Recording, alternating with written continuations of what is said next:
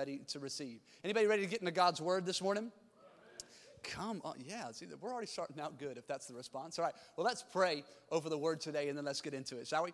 Father, we love you. We thank you for your goodness. We thank you for the moments that we share together. And I pray this morning, as I often do, would you anoint me to be your mouthpiece to your people? God, your word is already anointed. But Lord, I never want to communicate anything that is of my own ideas or opinions. I only ever want to communicate your word and your heart. For those are the only things that we can trust. For they're the only things that do not change in our lives. So God, we ask, would you minister to us? Would you speak to us in a way that only you can? God, would you encourage us, challenge us, equip us, strengthen us today in your word? We ask all of these things in your name we pray. And everybody said, amen. Amen. You know, it was roughly, 8, maybe 9 years ago now, I have always had a bit of a difficulty breathing. When I was born a month premature. Now, my mom had gestational diabetes, so I was 8.5 pounds, y'all, a month premature. I was the gorilla child in the NICU, right? You know, I was the one that didn't fit all these little babies or whatnot, and then there was just big blue bubble of I was, because I actually was born with underdeveloped lungs. The first 6 weeks of my life were spent in the hospital, hooked up to tubes and machines. Matter of fact, when I was born, the delivering doctor said to my mom, hey, as soon as your son is born, we're going to put him in your hands as quickly as possible because we don't think he's going to live longer than 24 hours. So we want you to get as much time as possible as you can with your child. And so just a kind of a rough, rocky start to life, if you will. But because of some complications from the time I was born, I've always been asthmatic. Anytime, if I'm ever sick, it's going to attack my lungs. Not just seasonally, but just anytime I catch anything, I swear I could get a hangnail and all of a sudden it's hard to breathe. You know what I mean? Like, it's kind of one of those things. And it was roughly about 9 years ago, I was having this incessant need to clear my throat. At first, I thought it was just seasonal allergies, but quickly I realized, no, there's something deeper going on.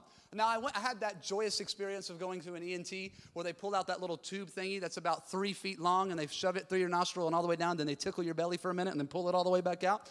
They're like, sir, we can only offer you one of two options. Option number one is we can start giving you allergy shots in hopes that it'll kind of thin out whatever is going on inside of your throat and troubling your air passage. Or we can do sinus surgery. Well, I raised my hand and said, I'll take surgery. I'll just take the most drastic thing possible if it can get rid of this incessant need to clear my throat. And they said, well, Mr. Rose, we have to tell you that there's no guarantee that the procedure we're about to do on you is going to 100% resolve the problem. I said, I'll take my chances. That's what insurance is for, right? You know, I'll just take my chances. Just hook me up for the surgery. Well, if you know anything about sinus surgery, what they do is they kind of go in through your nostrils, right? And your sinus cavity kind of looks like this. And when maybe you have a whole bunch of sinus infections, things along those lines, it tends to swell up and kind of enclosed. So what they do in a sinus surgery is they essentially take a mini drill and they drill a hole in your sinus cavity. Oh, yeah. Have you eaten breakfast yet? Okay. And they open it as wide as possible, hoping that will help with the flow of all the fun things that happen in this region of your body. So I remember going to the area, and they said, listen, Mr. Rose, we're going to put you obviously underneath anesthesia. You're going to be knocked out. We're going to take you back. We're going to do the procedure. It's really routine, very basic. Recovery time is going to be roughly about a week. Do you have somebody who can take care of you? I was newly married. I said, yes, my mother. And so my mom can take care of me. And so I went and moved back in with mom for a little while. She took care of me. And they said, listen, it's going to be pretty straightforward. You're going to come out, you're a little groggy out of anesthesia, but you'll be okay. I go back to the surgery. They asked me to count back to 10. I don't even think I got 10 out of my mouth before I was knocked out. When they rolled me back into the recovery room and I was coming out of anesthesia, my ears turned on before my eyes did. I don't know if you've ever been under general anesthesia before, and kind of you start hearing things at times before you can regain your sight. So I open up my eyes and I quickly realized, y'all, I can't see. Now, doctor did not mention anything and all of his things to expect in coming out of anesthesia about the lack of sight.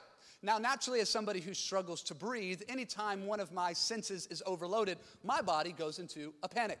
And so I open my eyes, and then I blink my eyes, and then I'm holding my eyeballs open, and y'all, homie can't see. I can't see nothing, right? And so all I know is there's commotion going on. I can hear nurses and doctors in the office, and I go, hey, I can't see. Hey, I can't see. Hey! I can't see, like I'm just screaming at anything that moves. Finally, nobody's paying me attention. They're just all like, right? They're ignoring me. And I grab the silhouette that I can kind of make out to the right of me by the arm, pull them close to my face, and I say, go find my wife. In which Lindsay replied, I am your wife, right? All of a sudden, she's thinking now they've erased my memory. We just got married. I have no idea who she is, right? And she's like, it is me, right? It was marriage issues right from the jump, y'all. It's been a rocky road. But instantly, what I realized is it's kind of one of those things where you don't realize how much you depend on sight until your sight is taken away from you. It's not really until you lose vision that you see just how much vision is doing for you, the confidence that it's putting on the inside of you. And it's a scary place when we lose our vision because life seems to be spinning out of control. And as I've been praying over these last several weeks in the month of October, and believe it or not, I pray in the other 11 months as well, and even previous to that, I've realized that if there's one thing, if you will, we've talked a lot about what this season has brought on to the church. We've talked a lot about how this year has reshaped our world. It's reshaped society. It's reshaped culture, right? If I have to hear unprecedented one more time, I'm going to slap somebody. We're just in unprecedented days. Well, give me some precedented days, okay?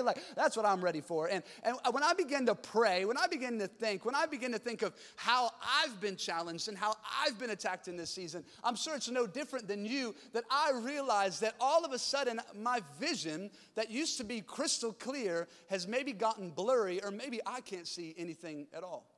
I don't know if you kind of feel that way, where maybe you walked into a new decade and a new year.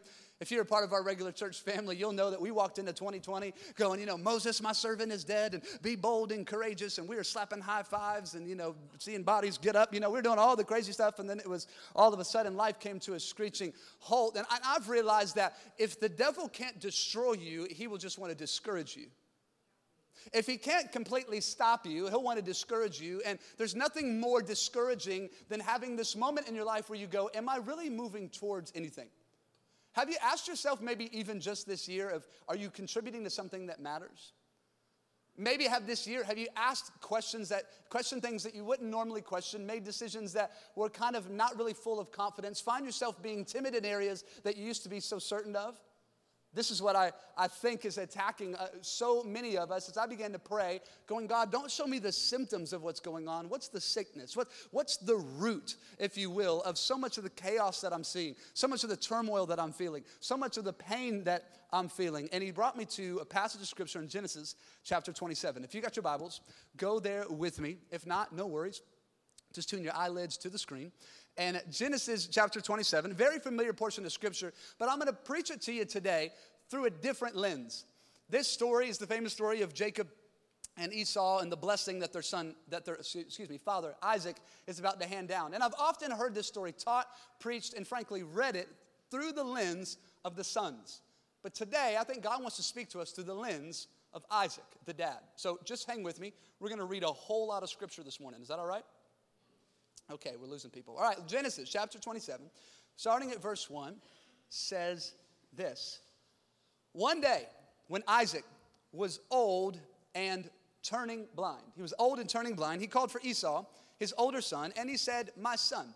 Yes, father, Esau replied, I am an old man now. Now, what is it about old people that just want to tell you how old they are? You know what I mean? It's like, back in my day. Well, I'm old. I'm a lot older than you are. Yeah, we get it. You're old. Okay, so he says, I'm an old man now, Isaac said, and I don't know when I may die. If you've got your Bibles or a device or whatnot, and you have the ability to underline or highlight that sentence.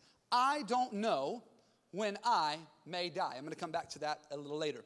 Verse 3, take your bow, this is Isaac speaking to Esau, and a quiver full of arrows, and go out into the open country to hunt some wild game for me. Prepare my favorite dish and bring it here for me to eat. And then I will pronounce the blessing that belongs to you, my firstborn son, before I die. Now let's stop there just for a moment. Let me give you a little context. Just a couple of chapters previous, we find out that the blessing that is normally meant for the firstborn son, who is Esau, no longer is Esau's to obtain, it's now Jacob's. because there was an interaction that Jacob had with Esau, and Esau found himself famished, found himself physically debilitated, and needed something to eat. And so Jacob, the trickster, his name, literally means trickster, says, listen, you give me your birthright, I'll give you a bowl of soup, right? And in his natural self, he gave up the blessing of the firstborn son just to satisfy a natural craving. Now, this wasn't just understood between the brothers, but was understood through the family. Not only does Isaac and his wife Rebekah, who we're about to meet in just a moment in this story, not only do they know about this exchange that took place, but when God in Genesis chapter 25 speaks directly to Isaac and Rebekah, he says, your older son will serve your younger son. So God has said that there's actually an order that he's ordained. There's been an exchange as well, but Isaac is about to try to operate outside of what God has already said. It's important to know that. Verse 5, keep with me. It says, but Rebekah, Isaac's wife, overheard what Isaac had said to his son Esau. So when Esau left to hunt for the wild game, she said to her son Jacob, listen, I overheard your father say to Esau, bring me some wild game and prepare me a delicious meal. Then I will bless you in the Lord's presence before I die. Now, my son, listen to me. Do exactly as I tell you. Once again, Rebekah speaking to Jacob. Go out to the flocks, bring me 2 fine young goats, and I'll prepare your father's favorite dish. Then take the food to your father so he can eat it and bless you before he dies. Now, let's pause just for a moment. How many of you know this is the picture of family dysfunction, right? You got a mama's boy, Jacob. Him and his mom are devising a plan, a totally separate plan than what Isaac and Esau are doing. You may think that you've got problems at home, but this is really a house divided. Now, let's just pause for a teaching moment, just for a moment. How many of us are asking God to bless things outside of his nature? Scripture says this, that God commands a blessing when there is unity. Unity is what commands a blessing of God. And yet here in Scripture, we see 2 people in a family causing division, but begging for God to bless what they have divided. Can I tell you something? God cannot bless or act outside of his nature. He cannot contradict himself. And so I wonder, just for a moment, just as a side note, of how many of us are operating outside of what God has asked, which is to come together and bring unity and begging God to bless it. Verse 11 says this, but look, Jacob replied to Rebekah, my brother Esau is a hairy man. Why has he got to do him like that? You know what I mean? Like, I always like to be known as the hairy one, right? He said, Esau is a hairy man and my skin is smooth. You know what I'm saying? The ladies love me. And so what if my father touches me? He'll see that I'm trying to trick him. And then he'll curse me instead of blessing me. Verse 13. But his mother replied, then let the curse fall on me, my son. Just do as I tell you. Go out and get the goats for me. So Jacob went out, got the young goats for his mother Rebekah. And Rebekah took them and prepared a delicious meal just the way Isaac liked it. Then she looked at Esau's favorite clothes, which were there in the house, and gave them to her younger son, Jacob. She covered his arms and the smooth part of his neck with the skin of the young goats. And then she gave Jacob the delicious meal, including freshly, there's the interpretation of tongues, baked bread. So Jacob took the food to his father. My father, he said. Yes, my son, Isaac answered, who are you, Esau or Jacob? And Jacob replied, it's Esau, your firstborn son. I've done as you've told me. Here is the wild game. Now sit up and eat it so that you can give me your blessing. Now let's pause just for a moment in this story. We find out at the very beginning of the story that Isaac has gone blind. He has lost his vision. Now science would tell you that they say that if anybody is born blind, that actually their other senses, become heightened. Right? All of their ability to hear, their ability to smell, their ability to taste, to touch, all of those senses heighten to compensate for the lack of a lost sense. And so here is Isaac who has lost his vision, and so the next thing he has to rely on is what he hears. Now watch this. But what he hears contradicts, we're about to find out, what he knows to be true.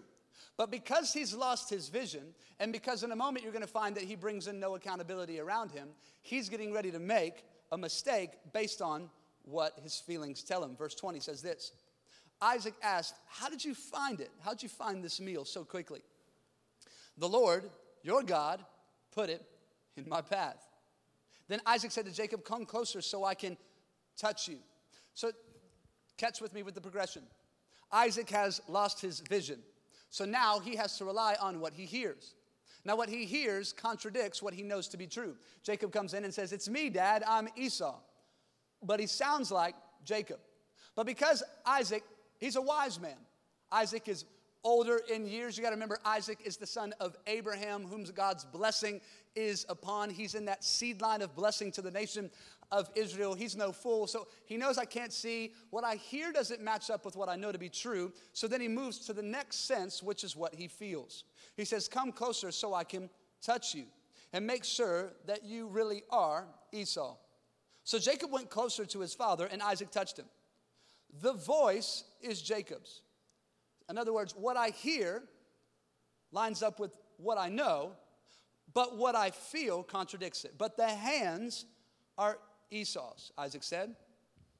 But he did not recognize Jacob because Jacob's hands felt hairy, just like Esau's. So Isaac prepared to bless Jacob. Now Isaac finds himself in the place that many of us are in the same scary place. Isaac has lost his vision. All of a sudden, he can no longer see clearly. Therefore, he operates in no confidence. The absence of vision is the presence of a lack of confidence.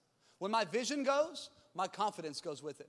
So he can no longer be confident in what he sees. So then he has to rely on his other senses. Then he hears something.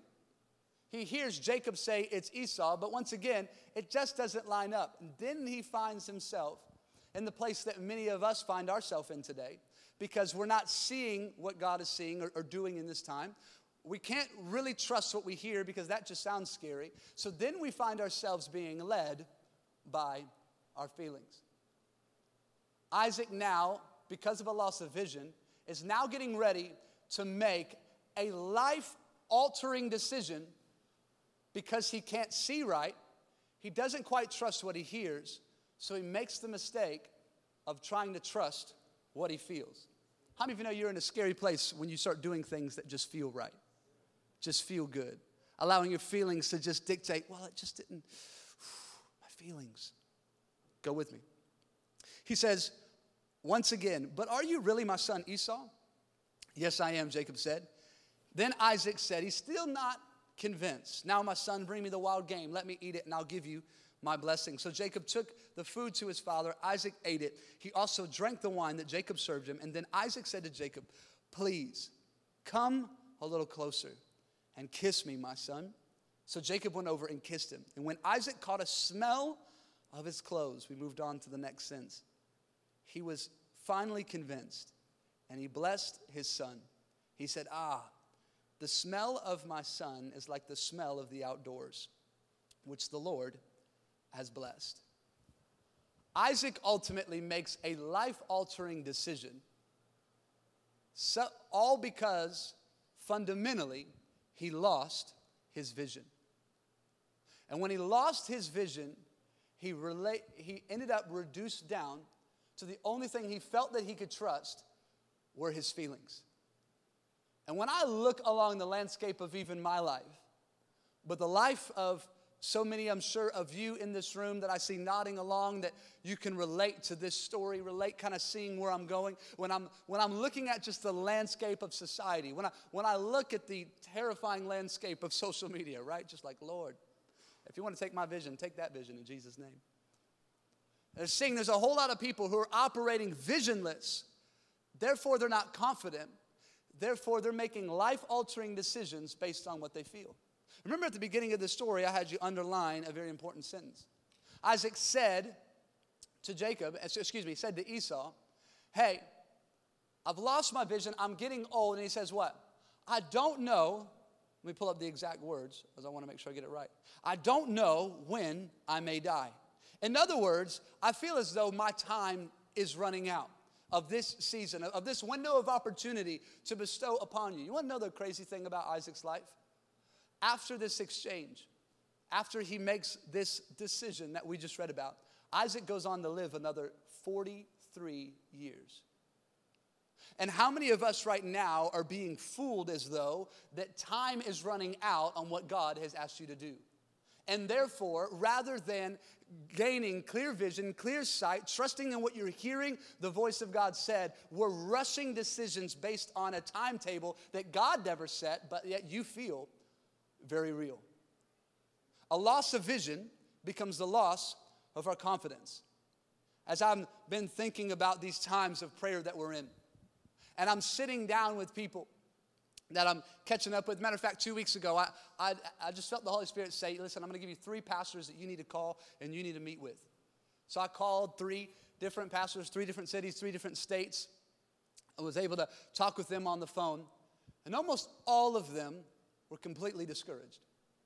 Almost all of them were talking about, the pain that this season has brought. Man, our church is going through a division and a split right now because of gossip and stuff like that, and masks or no masks, and all these things. And we've had small group leaders lead literally 50-person small groups away from our church because of their influence. And all of a sudden, I just don't know that I've got the vision to do this anymore. I don't know that I've got the courage to do this anymore. Pastors of large churches in major cities in America that are just in a moment of just venting to me, talking about, I just don't know how much longer I can keep going. And it was all fundamentally related to the fact that they've lost their vision. And they feel the temptation to make a long-term decision in a short-term season. And right now, I'm wondering if you feel the pressure to make a long-term decision in a short-term season based on feelings that you feel, pressure that you feel, the observance of what other people are causing you to do. That kind of herd mentality, that sheep mentality of, well, I'm just following the person in front of me. Fundamentally, people talking about walking away from marriages, walking away from churches, walking away from businesses, walking away from relationships, all because of just the way that they feel. And ultimately, it's because I'm left with my feelings when I've lost my vision. You've heard me use this verse probably in 7 different sermons already, just in these last 4 months. I'm going to give it to you one more again. Proverbs 29:18 in the Message paraphrase says it this way. It says, if people can't see what God is doing, they stumble all over themselves. But when they attend to what he reveals, they are most blessed. And you've heard me say that word blessed in the original language has nothing to do with your possessions in material ways. That word blessed is to be content in your soul. To be content in your soul. How do I get contentment in my soul is when I tend to what God reveals. But if I'm not attending to the vision that God is giving me, I'm stumbling all over myself. How funny is it that, have you ever been in your house at night? Everybody's like, yes, every night. Have you ever been in your house at night and the power goes out? And all of a sudden, your house is completely black. Now, isn't it funny that you've been living in that house for years? Years and years and years. You've seen your kids grow up. You have set up all the furniture, the landscape of your home. You could do it blindfolded. But isn't it funny how as soon as the lights go out, we start walking like this?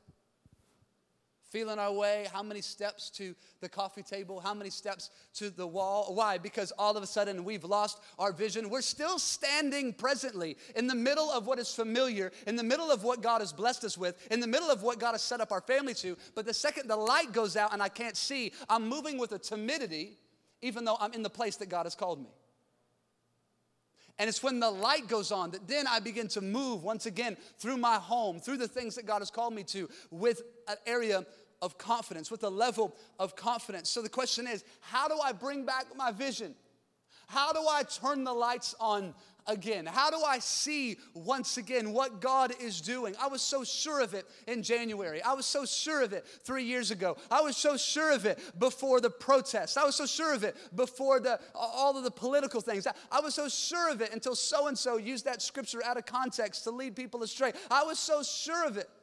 How do I regain my vision so that I can get my confidence back? Because God isn't coming back for a timid church, but rather a bold, a confident, a courageous church who believe that He is who that He says He is. Last 2 weeks, not even 2 weeks ago now, 10 of us gathered together on a Thursday night in this room because only 10 people showed up to the prayer meeting. And we had a family in our church who had a brother that had been missing for 3.5 weeks, literally sobbing to me on the phone, talking about, I can't find my brother. And at this point, we just want closure. At this point, we just are hoping the police find his body. At this point, can you give us I just need to resolve this hurt in my heart. And 10 of us stood in this room on a Thursday night and said, God, you are the God of the impossible. And we are asking for heaven to intervene in an impossible scenario. Detectives are telling me that go ahead and get my heart ready. Other people are telling me, you know what, you need to prepare yourself to never see your brother again. And then nothing happened. And then Sunday morning, last Sunday, we gathered in this room, just about 30 of us, 30 minutes before church started, said, you know what, we're going to pray. And we just felt, you know what, God, today's going to be a day of a miracle. We don't know when it's going to happen. We don't know who it's going to happen for. And can I tell you something? We went through 2 services last Sunday, and there was no miracle. And I got in my bed late Sunday night, and I had to let my flesh show a little bit with God. I said, I was so confident this morning in prayer that you said today would be a day of a miracle, and I haven't heard of a single one. I didn't see anybody get healed in service this morning. Nobody got saved at a salvation altar call. So where's the miracle? And then I start rationalizing it to myself like we always do, right? It's like, well, you know, some miracles we won't know this side of heaven. Then we'll get to heaven, they'll be like, there was that day where I was sitting there and I said, Lord, if you love me, right? So I'm just like, Lord, maybe it's going to be one of those. Maybe just put a jewel in my crown for the future, right? That's what it's going to be. And can I tell you something? I woke up on Monday morning, had a text message at 11:58 p.m., 2 minutes left in the day, saying my brother, who's been missing for 3.5 weeks, that we were sure would be found in a ditch somewhere, has been found. He's alive and he's getting treatment for what he needs right now.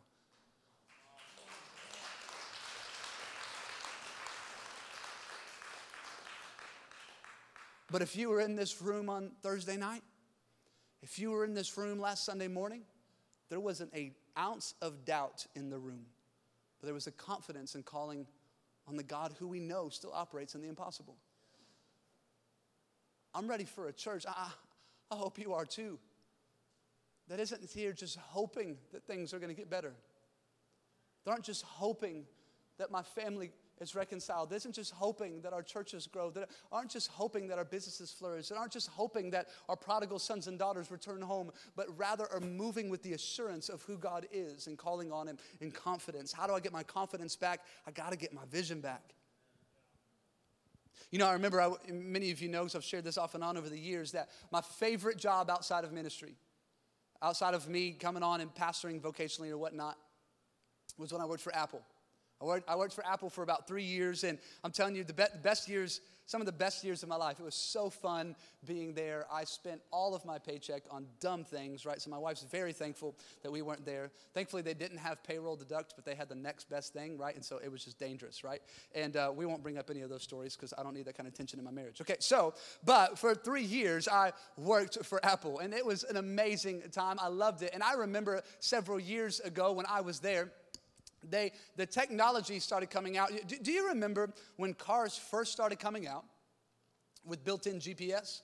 And you were like, oh, that's for the rich people, right? Like, maybe one day I'll get a screen in my car and I'll have GPS. And that only lasted so long because you had to pay subscription services and things along those lines. And then very quickly, the GPS industry, if you will, got overhauled by the smartphone industry.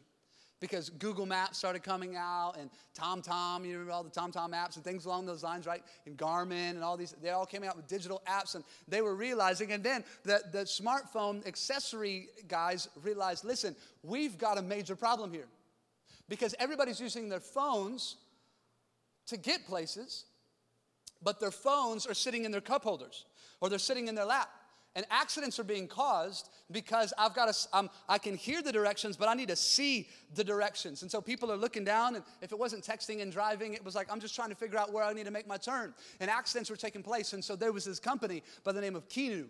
And Kinu had the first idea, we've got to figure out a way how to get not just the sound, but the directions in people's line of sight so they can continue to move forward with confidence. And they were the first company to make one of those air vent kind of clips that you could put your phone up there. And what was that all designed to do? It was designed to keep people from crashing, and they can move with confidence on where they were going. But they knew they had to put directions within their line of sight. Can I tell you something? That God's promises for your life are not meant to be stowed away in a place that you can't see as you're leading your life, but rather it is our responsibility to take the promises of God, place them back in my line of sight so I can move with an assurance of where He's leading me. But often when you talk about the promises of God, you go, hey, I'll be right back. Let me go get it. It's back here in a bucket somewhere. And we're leaving our life in a way. I never realized how tall this was up here. I'm like, there are the people, right? I don't want to do that. I want to be where the people are, right? But at times we're stumbling over our life, not because God hasn't made us a promise, but because we've refused to put it in our line of sight. And God is saying it's time for us as Christians. It's time for us as a church. It's time for us who have any semblance of faith left to start putting God's word and God's promises back in our line of sight. That's why His word says His word is a lamp unto my feet. It is a light unto my path. It reveals to me where I am, but it gives me the hope of where I'm going. Ooh, this is good preaching. I'm going to buy my own CD when this is over. When vision comes back, confidence comes back, and timidity flees. A loss of vision breeds timidity. We know this. 2 Timothy 1:7 says this: God has not given me a spirit of fear, and that's often where we stop. But He says it has not given us a spirit of fear and timidity, but rather of power, of love, and of a sound mind, of self-control, of an assurance. I know it looks bleak now, but I know where I'm going. So here's the question as I start one of my 3 closings. All right, you sold me. My vision is linked to my confidence. My confidence is linked to my vision. So the question is, how do I get my vision back? Maybe right now you're like, you're right. You've hit the nail on the head, Ryan. I don't really know what I'm doing. I don't know really where I'm going. Every day's kind of Groundhog Day. It's just the same day over and over and over and over again. I've had these sobering moments. Am I even contributing to something that matters? Am I giving myself to something that's going to live longer than me? I'm struggling with fulfillment. So how do I restore my vision? How do I get my vision back? I'll give you 3 very simple things in no particular order. The first one is to forgive. Everybody say forgive. Nothing will rob you faster of your vision than an offense that you haven't forgiven. You know a scripture that us preachers love to preach out of context? It's actually in Matthew chapter 18. Now you've heard me talk a lot about Matthew 18. It's been, I believe, a very prevalent scripture today in the day and age of offense and unforgiveness and things along those lines. But inside of Matthew 18, which is Jesus' great manifesto, if you will, of talking about how to deal when you're offended, is a scripture that a lot of pastors, myself included, have plucked out and used in a context that Jesus actually was never talking about. And it is when He began to give the illustration of the 99 and the 1. Now, oftentimes we hear, now, when a shepherd has the 99, won't he leave the 99 for the sake of the 1? And a lot of times we use that verse in the area of evangelism, right? If there's one who is lost, then I should leave the 99 that are found and go see the 1. Now, that is admirable, and that does line up with the nature of God. You can find other scriptures that would support that way of thinking. But that's not at all the context in which Jesus used that illustration. Jesus used that illustration on how to deal with an offense. What was He saying? He says, if you've got 100 friends and 99 of them you're good with, but you've got one who you've offended or who has offended you, then your responsibility is to go and make every attempt to reconcile yourself to the one who has offended you or you have offended, in hopes that that 99, that one comes and rejoins the 99. It was all through. So listen, what Jesus is saying is, listen, an offense should be distracting to you. Jesus didn't say, ignore the one. Be offended over there. He says, no, go and find the one. Go and make every attempt to reconcile to the one. Now, granted, we know that reconciliation is a two-way street. But Jesus is saying your responsibility is to forgive. Regardless if an apology comes, regardless if they accept your apology, if that's the way that offense goes. But he says your responsibility is to go and try to reconcile the one to the 99. The one should distract you. The offense should be distracting. But many of us, rather than going and dealing with it, we sit there and go, hey, this person offended me. You see them over there all by themselves? And Jesus is giving the whole lens through an offense and a reconciliation. Read the whole chapter. I preached a whole message on it 2 years ago about this whole different variations that Jesus is talking about how we reconcile ourselves in an offense with one another. How do I restore my vision? I've got to forgive. Are you with me this morning? I'm almost done. Number 2, no particular order, is we must fix our eyes. Fix our eyes. Set our eyes. My favorite passage of Scripture, if I had to pick one, Hebrews chapter 12, verses 1 to 3 says this, therefore, since we are surrounded by such a huge crowd of witnesses to the life of faith, let us strip off every weight that slows us down, comma, that's an important comma, especially the sin that so easily trips us up. The writer of Hebrews is telling us, hey, there are things that will slow you down that may not be sin, but they are still a hindrance to what God is doing in your life. So he says, listen, be able to identify the weight, of course, the sin that so easily trips you up. And let us run with endurance the race that God has set before us. We do this by keeping our eyes. Some of translations would say fixing your eyes on Jesus, the champion who initiates and perfects our faith. Because of the joy awaiting him, he endured the cross, disregarding its shame, and now he is seated in the place of honor beside God's throne. Think of all the hostility he endured from sinful people, then you won't become weary and give up. The writer of Hebrews is sitting here saying, the way that you get through, the way that you endure, that word endure simply means this. Are you willing to stay committed, to stand in one place, no matter how hard or how difficult it may become? Right? Hebrews is saying it's one thing to run the race. It's another thing to have endurance. It's another thing to get past that wall. That's been one of the things I've kind of been relearning, if you will, after years and years and years of not doing any sort of physical activity pretty much outside of chasing my children, right? Which as a dad, you're like, I'm working out some calories, right? I'm chasing these kids, right? Kind of gotten back into the gym. And I remember when I first got back, I'm like, I was done. Like 10 minutes, 15 minutes in, I'm like, all right, fellas, where's the hot tub? You know what I'm saying? Like, let's head there, right?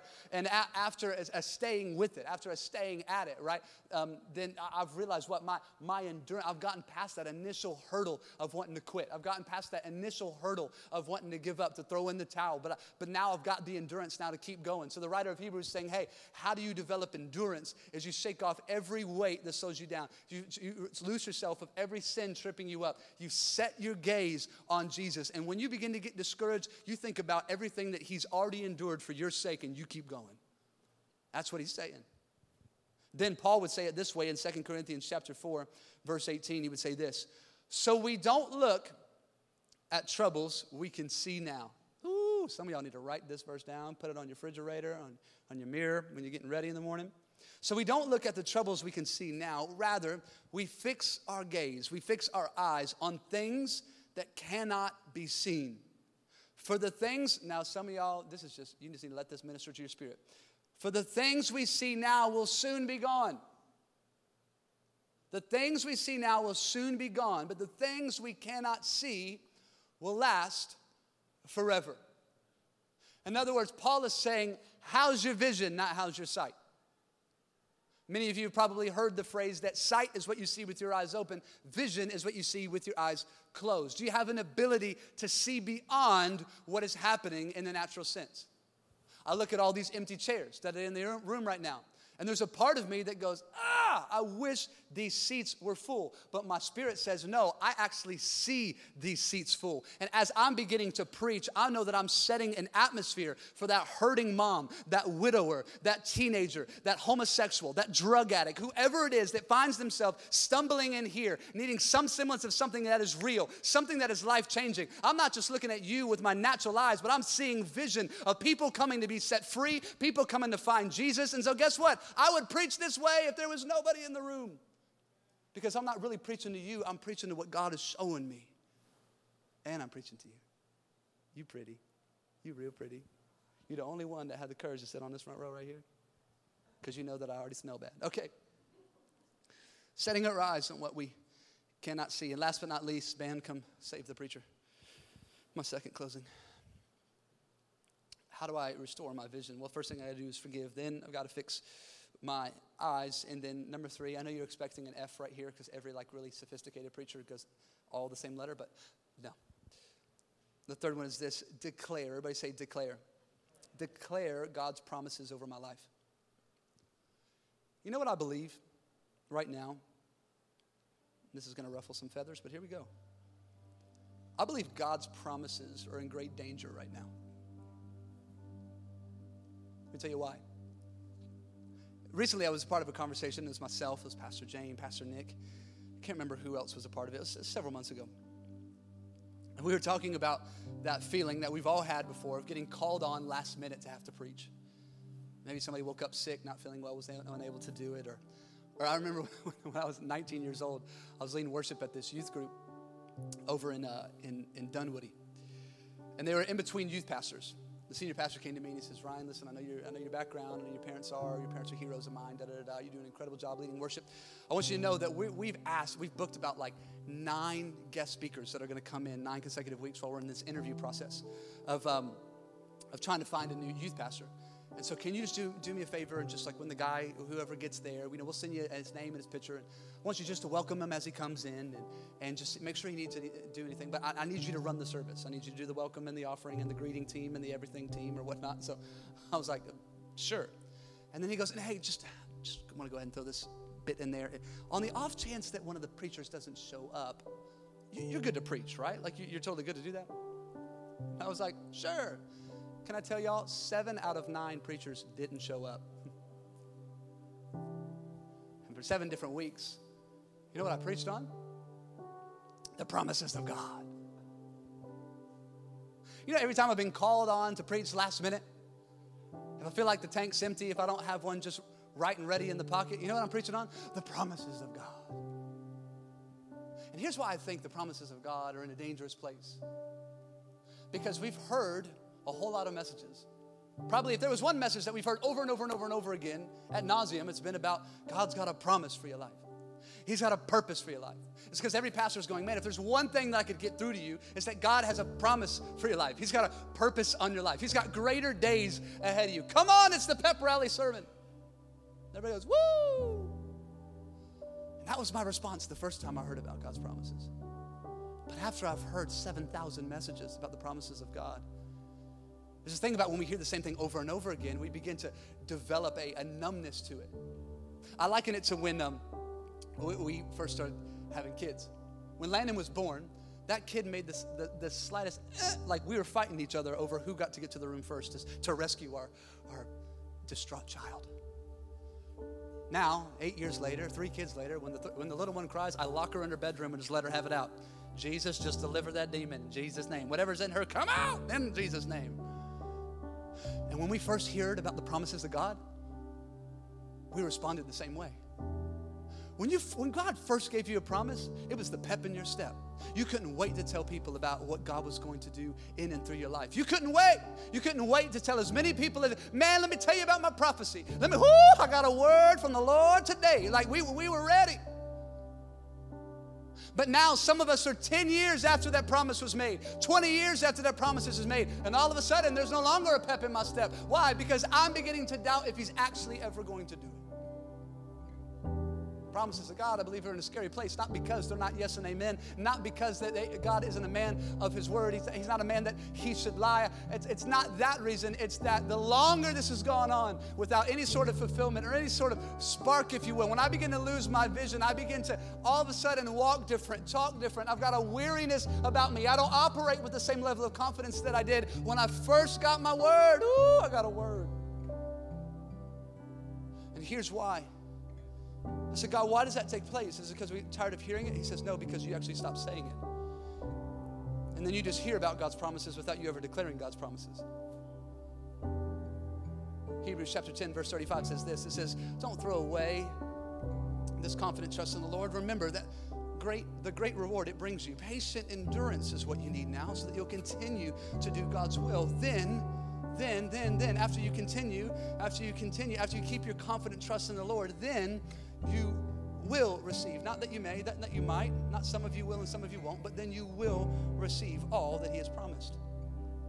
Proverbs 29:18 famously says this, where there is no vision, the people cast off restraint, or the people perish. That word literally means to be exposed, to have nothing left. I have nothing without God's promise and vision for my life. Confidence, vision, they go hand in hand. When I can see clearly, there's a confidence that I possess that people say I'm foolish. People say, shouldn't you just give up? People say, go a different direction. But no, when God has shown me something, I move with a confidence. I can see clearly. And if there's one thing in this sweaty room this morning, it's a quick weight loss plan for you today. Came into church this morning and both of our air conditioners went out, so thanks for your patience. There's one thing I think God wants to do this morning is He wants to restore your vision so that not like Isaac, when your vision is gone, you're left with making your decisions based on what feels right, what feels good. Rather, what you know to be true in restoring vision.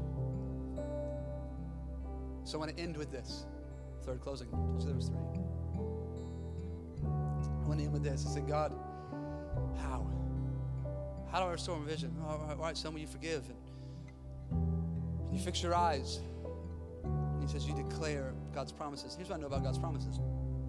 God's promises, yes, they're yes and amen. But God's promises are both corporate and personal. Meaning that if I read God's word, I can read the promises of God for my life. The promises of God for my life is the same as the promises of God for yours. About Him being my provider, my joy, my peace, the friend that sits closer than the brother, my ever-present help in my time of need, the one who is able to do exceedingly and abundantly above anything you can ask, think, or begin to imagine. The one who is always with me. Even if I make my bed in hell, Scripture says, there's nothing that can separate me from His love. The one who is all-loving, all-knowing, all-sufficient. Whose forgiveness doesn't run out, whose love doesn't run out, who's my grace, who's my peace, who's my comforter. These are God's promises of who He is going to be to all of us. Then there's personal promises. Things that God has said to you in a quiet place. Maybe said to you years ago, maybe as a young child, or maybe even just over these last few days of prayer. Maybe it's just at the beginning of the year, God made you a promise. So here's what I want you to do. It's the last thing we're going to do, I promise. I'm making you a promise now. Do me a favor. Would you get out your cell phone? Or a pen and paper. If you need to grab a giving envelope, grab a giving envelope. If you don't have a device handy to you. But just everybody in the room, don't worry, I'm not subscribing you to anything. I'm not asking you to text anything.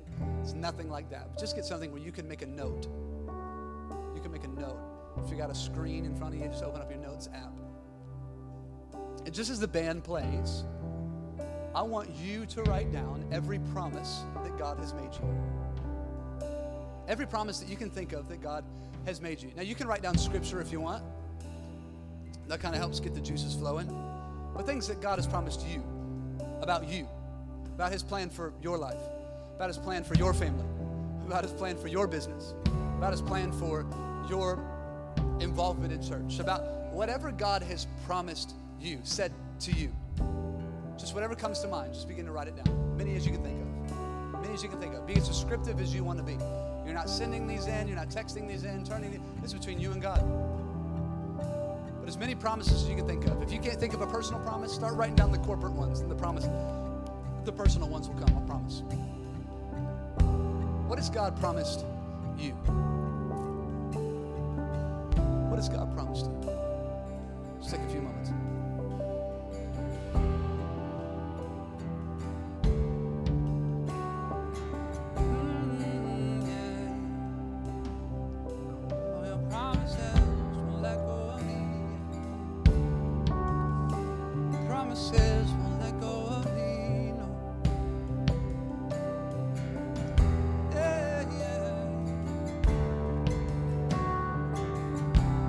What promise did He make to you about your kids? What promise did He make to you about your business? What promise did He make to you personally? Might have been 10 years ago. Might have been at a youth camp. Might have been in rehab, wherever it may have been.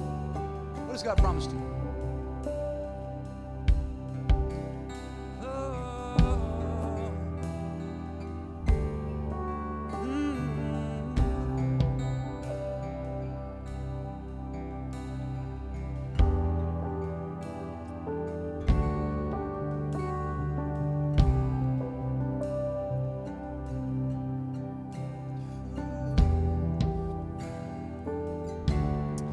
some reason I feel the need to tell you, don't be embarrassed to write down what God promised you. Some of you are like, if anybody saw this, they'd be like, who are you? Who are you to think that God's going to do that in your life? It's between you and God. Don't be embarrassed by what God told you. You should be confident about what God told you. If He gave you a certain dollar amount, write down the dollar amount. If He said to you a certain thing about things that you would own or possess or spheres of influence that you would operate in, and your life looks nothing like that arena, and it looks like foolishness to man, if anything, I believe you more that God said that to you. Don't be embarrassed by the promises of God. Just keep writing. Just a couple. I see a couple of you are still just thumbs of fury right now. Just two more minutes. What has God promised you? About that organization you're supposed to start. What has God promised you? About your health, about your parents. What promise did He make to you?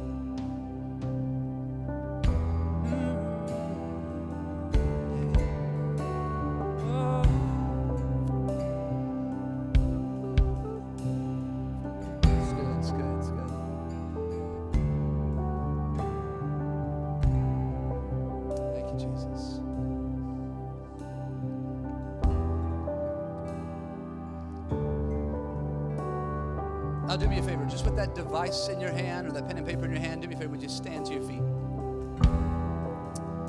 You can keep writing if you need to, keep those thumbs moving, thumbs of fury.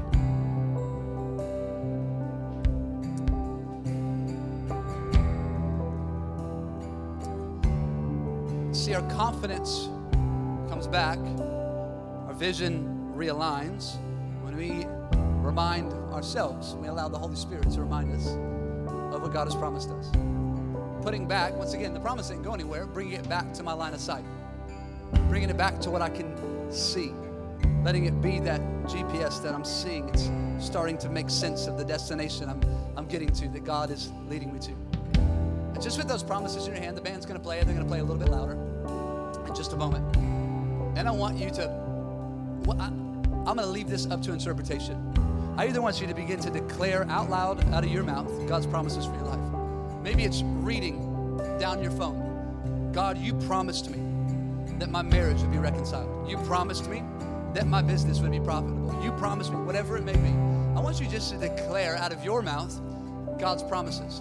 Then afterwards, I want you to put your hand, just symbolically, your hand on your device, your hand over your promises. Say, God, I know that you've promised me these things. And so my faith is aligned to the promises that you've made for my life. Would you do that?